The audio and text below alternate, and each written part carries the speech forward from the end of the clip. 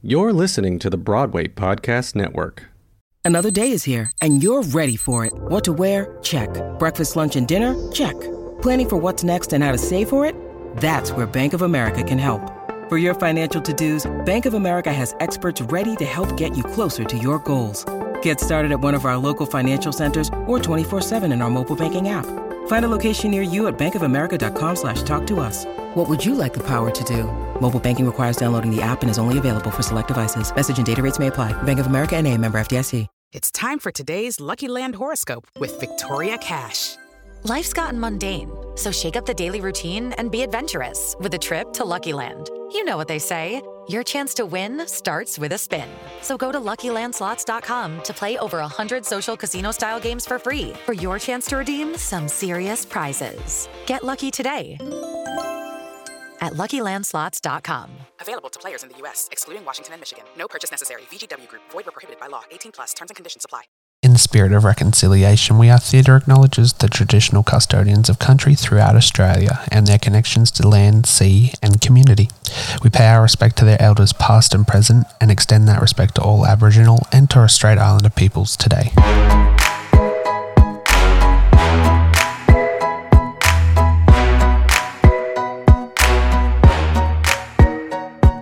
Hello, theatre fans, one and all. Welcome back to the We Are Theatre podcast. We're hitting episode number 2 for 2023. We're recording it in 2022, but we're going to time jump a little bit. I'm here with Sam Hagan. Hey, Hi. Sam. How you going? I'm good. How are you? I am fabulous. We were just talking off camera about how Sam was in the first show that I kind of got into theatre on. So that whole cast is the reason I'm here today doing what I do. So, yeah, thanks for that, I guess. That's all right. My perspective. Thanks to the people who cast me, I guess. Let's talk about how you got into theatre. Where did you start? What was the bug that you caught that was like, hey, this is what I want to do? I feel like there was kind of two. There was the one that you got as a kid that you were like, oh, I'd love to do this. And then you have one when you're a little bit older and you're like, oh, no, I actually want to do this. So like every child, I saw the production of Annie that was going around, and I think I was just about to turn 8, and I'd always sung around the house and always sort of like danced around. Not well, couldn't dance well, but always, strong mover in my house. And then I went to go and see Annie, and I remember just sort of getting halfway through the show and just turning to my parents and just going, I want to do that.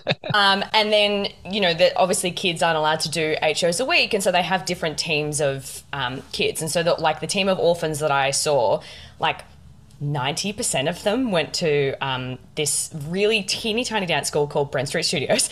And I turned around to my parents and was like, there, I want to go there. And they were like, oh, we created a monster. So luckily it wasn't too far away from us, and I hadn't really picked an extracurricular at that point. So then I started doing those classes there.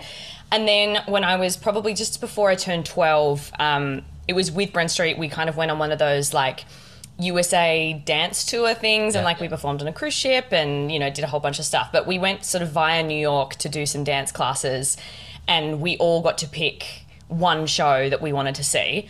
And that show was Wicked. And I remember watching The Wizard and I had Julia Murney as my Elphaba, which, come on.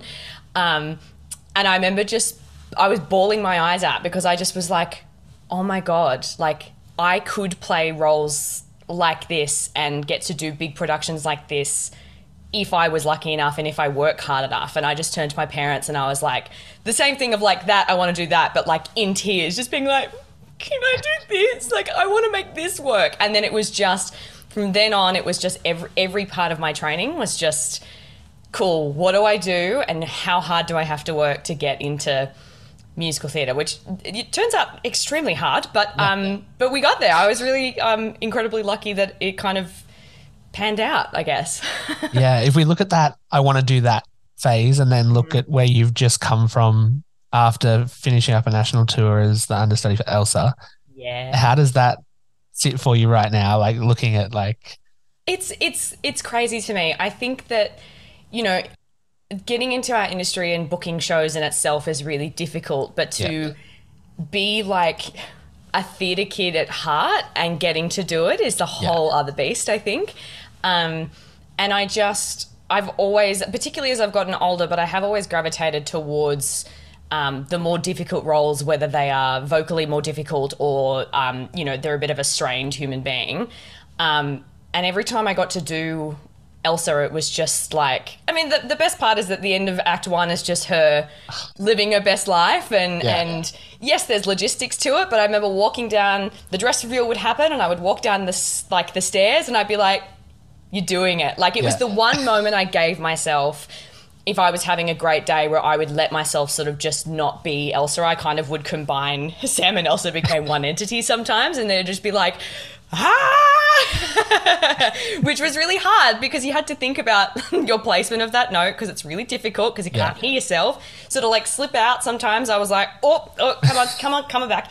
But I constantly, even running around in my ensemble track, getting to come through the gates of Arendelle and sing all of those harmonies. I just remember some days just being like, the gates, like not coping with this is what I get to do. It's very cool. Yeah, like 4 national tours under the belt, plus a couple of other pretty big shows. Like you're killing it. It's so weird. I think, particularly now that I just turned 30, which woohoo, happy to be in the 30 club. And just like all of a sudden, the first couple of things that I've done are starting to roll around to like, oh, it's the 10th anniversary of this show, and like it's about to be. Like early next year, the 10th anniversary of King Kong.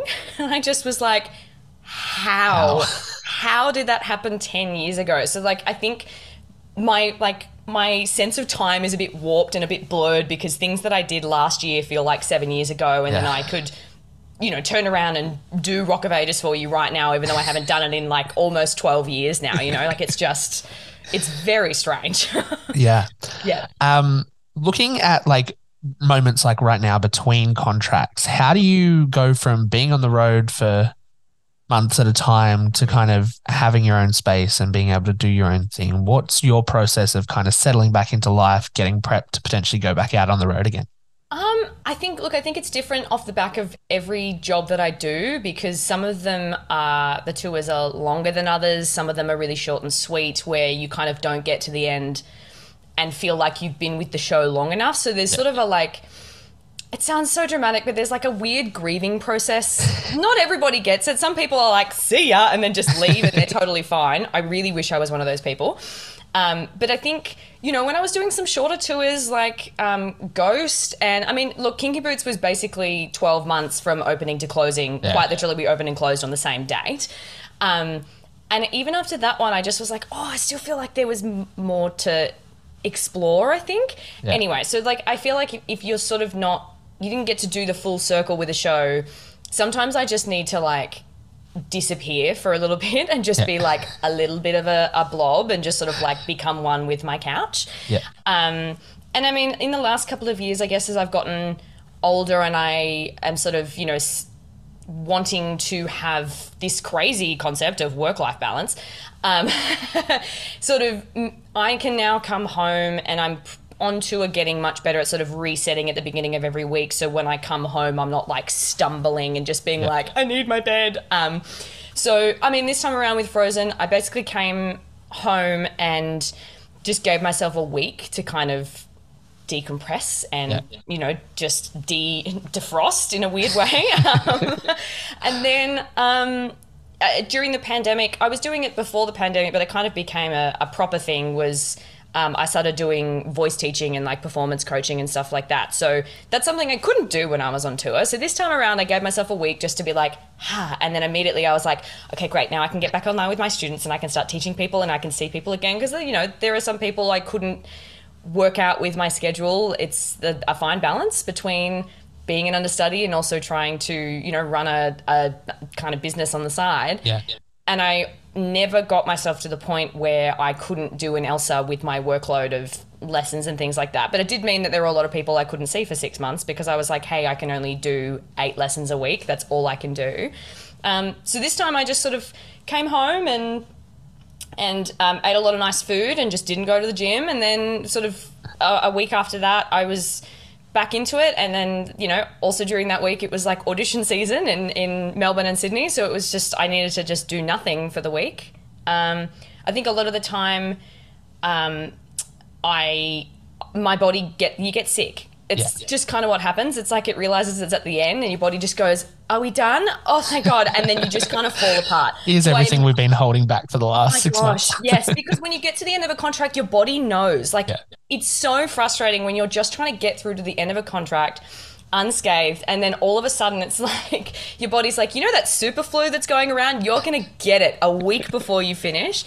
And I luckily sort of kept it off. My very last day at Frozen, I was starting to be like, ooh, I'm getting something's going on, and then I like hit my couch and it was just like that super flu hit me like a ton of bricks. And then I just, you know, lay with that. There's nothing you can really do. And then it was like, okay, well, auditions, off we go. And then I kind of just went back to being a normal human being. Coming out of, wow. Put on a costume and now, hey, we're back. This is who we are. Yeah. And I mean, also, like, I think this is going to be interesting. I'd never had this long of a break in between seasons because I am going to Singapore with Frozen for 6 weeks, which is woohoo. But all of the costumes in that show are super heavy. Like the heaviest costume that I wear, I'd like to say it's the Elsa costumes. It's not. There's an ensemble costume. My opening dress weighs somewhere around like 4.7, 4.8 kilos. And then we wear these white coats over the top that are like 5 kilos plus. So if anyone's seen the show, the bit where we're sort of like being like a moody dance storm in the background, we're carrying around like 11 kilos. So I have to find this, I'm going to have to find a way to sort of keep up the show training while also not being too connected to the show because I want to have a break. But I was like, I need to be able to pick 11 kilos off the ground really easily. So I've got to try and navigate, you know, continuing the strength training and stuff like that, but also not overworking myself and making sure I am getting a rest. It's going to be, you know, we're still figuring that out. It's the first time I've had to do this. So we'll see how we go. That just hurt my brain trying to figure out how you're going to do it. So good luck. It's quite fun. Going back to like being on the road, do you have kind of moving cities and things like that? Do you have kind of rituals or things that you have now to kind of settle yourself into cities as you kind of move around, like to feel like home, I guess? Yeah, yes and no. I think my body realizes that if I'm not with my partner and my cat, I'm not at home. I'm very much on tour. But I kind of am quite a smell-orientated person. I know that sounds so weird, but I have a little diffuser that goes everywhere with me, and I kind of have like a smell for the bedroom and have like a smell for the living area. So I kind of set it up so it kind of smells the same, which sounds very weird. Also, diffuser is good for hydration. So, you know, hashtag vocal health. And then I have like 1 or 2 photos that I kind of have in frames that I bring, that I'll put in the house or the bedroom. And I just, you know, bring on my skincare. I try and bring as much normal stuff as I can in one suitcase. And then a lot of my stuff lives at work, honestly. So it's more that my work desk is set up to seem like normalcy, because I think when you are an understudy or a swing and you're in the building constantly rehearsing, you kind of end up spending more time in the building than outside of the building. Yeah. I remember in like Brisbane and Adelaide and Perth, actually, I think I, like hours-wise, was spending more inside the theatre than in my own house, if you didn't include sleep. And so I kind of like to set my desk up with, I have 5 or 6 photos which I put up in every single city. I have all of the lozenges and all of the syrups and all the things. I bring a little coffee machine with me. And then I think it's just, I guess, coming up with a sense of normalcy when it comes to routine as quickly as possible. So, you know, for Frozen in particular, and it's kind of just going to, I guess, continue on through whatever show comes next for me, I had to do strength training because, as I said before, costumes are really heavy. So it's pretty much like immediately figuring out, okay, where can I go to the gym? Where can I go and do this? Where can I go and find some Pilates classes? Is there a vocal coach in the area that I haven't seen? To sort of like set myself up with my normal schedule just in a different place. Because I find that if I get up at the same time every day and I do this thing and then I go here and I go there, it feels a bit more normal to me. Yeah. Yeah, cool. Looking at shows specifically, do you have a routine that you have prior to walking on stage that you kind of hit every night just to get into the swing of things? Yeah, I think, which hilariously they're in front of my desk. If I don't have one of these before I go on stage, it's like my entire life flashes before my eyes. They're just like a little licorice like lozenge, and they don't have any menthol or propolis in it, so just like it feels quite nice. Ensemble wise, I kind of just in the dressing room, like right before we get the 5-minute call, and I go and put my wig on. I do like a little note check just to sort of like give it a quick little stretch, because you warm up the hour before you go on stage. And my track anyway, I'm on the alto line in Frozen, which is not an alto line. I just want to point out, I'm still having to belt like an E flat in the alto line. So I just make sure I kind of got a little bit of vocal stretching, and then I go and fill up my water bottle. Ensemble wise, it's sort of, I feel better as a pre-show routine to like check in with my castmates and sort of say hi to everybody and, visit a few people. But for Elsa, it was like I had my warm up and then I did this and I put the wig on. And the only thing I really did was she sits behind the doors of her bedroom, and as Anna starts to sing the slow bit, and I would just stand behind it. It's something I've always done, and I couldn't tell you how it started or why it started, but I literally just put my hands on my chest and close my eyes, and I do 3 really deep inhales and exhales, and I kind of inhale something good and exhale something stressful and or bad. So if I'm having a bit of a I can feel that my neck's a bit gross, I can kind of go, like inhale health, exhale injury, inhale positivity, exhale negativity, and I kind of just give myself 3 breaths, and then the second that I go, open my eyes, I'm like, okay, let's go. And then I put my hands down, and then the walls come up, and that's kind of it. That's sick. I love that. Let's look at kind of putting things into the universe. Mm-hmm. If there was one show that you wish could come to Australia next week, what would it be that you could be a part of that casting? I think, I don't know, this is a hard one to answer, because I feel like deep down, I want it to be something new. Yeah. I want it to be something that hasn't even been created yet, that I can't even see, that I would get to be a part of and create a character from scratch. Yeah. And sort of be a part of that process. I've done some smaller, like new musical works and been a part of some workshops and building characters and singing brand new songs, and it was like very, very cool. The one that I'm like, they keep hinting that it's coming and it keeps not coming, is Bombshell. I would love to do that. And as soon as I, everyone heard Let Me Be Your Star and was like, oh my God. So I feel like that's always been one, because it's kind of had this mystery around it about whether it was actually going to be turned into a Broadway musical or whether they were just going to get the show and do like concerts and stuff. And then I think it was like last year when we were all in lockdown and they kind of announced that they were turning Bombshell into a musical and they were doing like a workshop and stuff like that. I just was like, oh, that would be so fun. Thank you. Yeah, I'd love to be Marilyn. That would be amazing. Speaking of COVID, what was that like for you? And what was your kind of internal turmoil that we all went through with? It sucked. It sucked. Like, there's no other way to describe it. I think on days, I think I was much better than other people. And then on other days, everyone had their bad ones. But I think there was I got a little bit consumed by this weird guilt that I still had a job. And I know that sounds like the silliest thing in the world, but particularly in that, the big first lockdown, they just kind of delayed Frozen, and they were like, hang tight. Like, there were a few of us that they were like, we know that you need to kind of keep the vocals up, so we'll organize some lessons for you. And like Disney was kind of incredible to be like, we're not standing you down. We're not canceling your contracts. We're just pushing it back. And I remember just watching so many of my friends being like, they've cancelled the run of the show, or they've cancelled our contracts.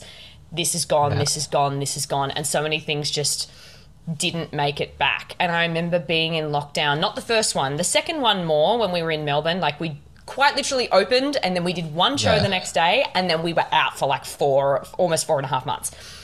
And I remember it felt weird knowing that, like, I had no idea if we were going to get back to work. At this point, we'd already been stood down and we'd already had lots of COVID setbacks. So we were like, is this the final one? Are they just going to call it one day and say, you're out?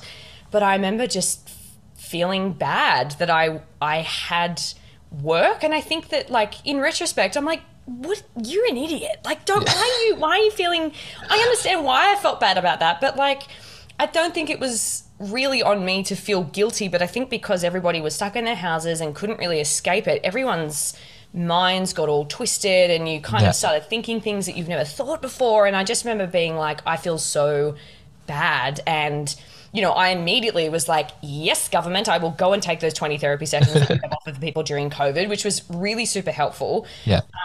And I had a friend, luckily, who kind of moved into my 5K during that time. And so I ended up having someone around. But I think it was just like an impending sense of doom. And I remember thinking that, and I still think we're seeing it now. I remember just going, God, this is going to break theatre for a while, because I just went, producers obviously are not making any money because no one's buying tickets, or they're having to refund tickets, which means that they're either not going to bring shows here because people overseas are going to be like, well, what's the point if they're going to keep locking down? Yeah. And then, you know, when shows do start back up, it's going to be the same thing of nobody has any money, which means that people are going to re-sign these jobs or sign on for new contracts, and the producers are going to have to turn around and say, we literally can't afford to pay you more than minimum wage. Yeah. And I was like, well, then we're going to start seeing performers, you know, like they do on Broadway and the West End, where everyone's going to have to get second jobs because we're not being paid enough money. And I just I remember watching this spiral, and there are still some shows that, you know, have been cast recently, and they're just like, yeah, I'm getting paid like 2/3 of what I was getting paid before, but I want to work and I need to make money. And so I was just worried about this cycle kind of continuing. And it seems to be shows that have been cast in the last couple of months, not so bad, because I think they understand that it's coming back. But I remember just being like, oh, this is going to be it was a massive setback, and it's still affecting shows now, which sucks. It sucks. Yeah. We're getting there. On a happier note, I just got really emotional thinking about it myself, because I was at the first night that you guys came back after COVID. Oh my gosh. That was not okay. I'm like crying thinking about this, guys. So were we. Like, I remember we came through the show started, and I think maybe, I want to say like 50 or 60% of the people that were in the audience were people who had specifically bought tickets for this performance knowing it was the first one. And then there was a good chunk of people that just had their tickets relocated and were like, cool, we're going on this day. And probably would have been looking around audience members being like, why are you crying? It's just the opening.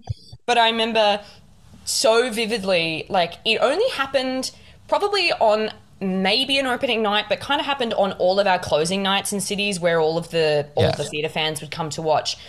As the little young Anna and young Elsa would finish singing their song, and the wall would come up and reveal the ensemble. And I remember the wall coming up, and they maybe saw about this much of our dresses, and immediately everyone was applauding and screaming, and we all tried to sing. And I remember I remember hearing my castmate Jamie Lee behind me just go, na na he.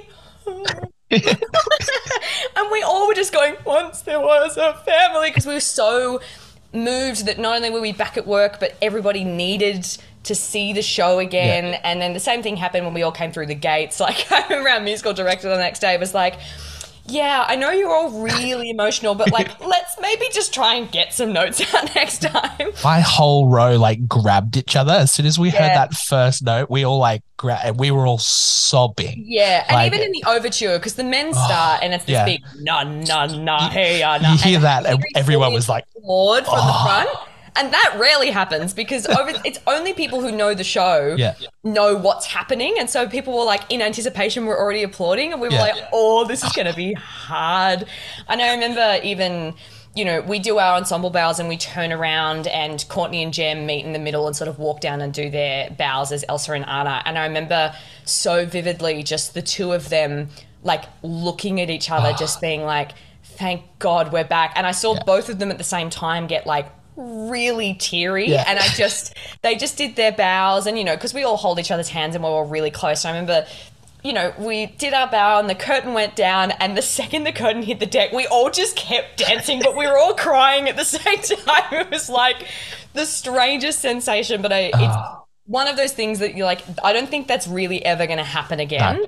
It was insane. And you just had to be, like, trying to explain it to people who weren't in that building that night. Like, you just... And people can imagine it to a certain extent. And then you're just like, it just, close. There was, even the buzz, like in the foyer, everyone was like, it's back. Like, we're back. Like, as theatre fans, everyone was like, it's back. And like, you just, it was...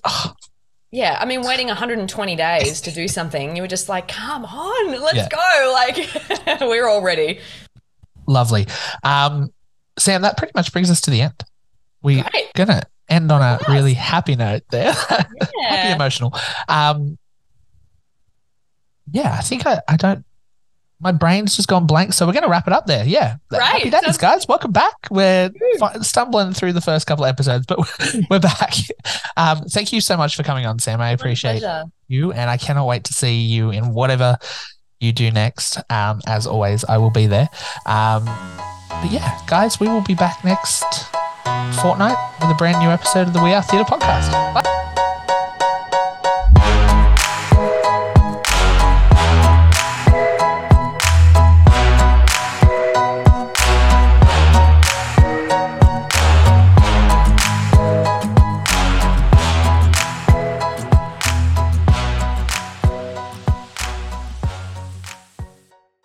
Have you ever wondered how your favorite performer actually feels? Well, here's your chance. Welcome to The Quiet Part Out Loud with me, Bobby Steggert, Broadway actor and now a therapist to a whole host of Broadway creatives. Part interview, part therapy, this is not your typical podcast. We'll go right to the heart of things with some of your favorite artists, what they still struggle with, what lessons they've learned, what they haven't figured out yet. There's enormous power in saying the quiet part out loud. Are you listening?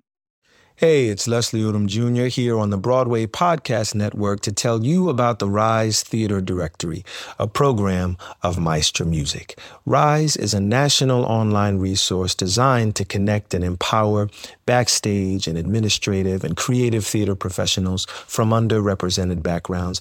If you work or aspire to work in the theater community, this can help you find your next project. And if you hire theater professionals, search the Rise Theater Directory to find your next team. Create your profile now and get more information by visiting risetheatre.org. That's theater with an RERISETHEATRE.org, because only together we rise.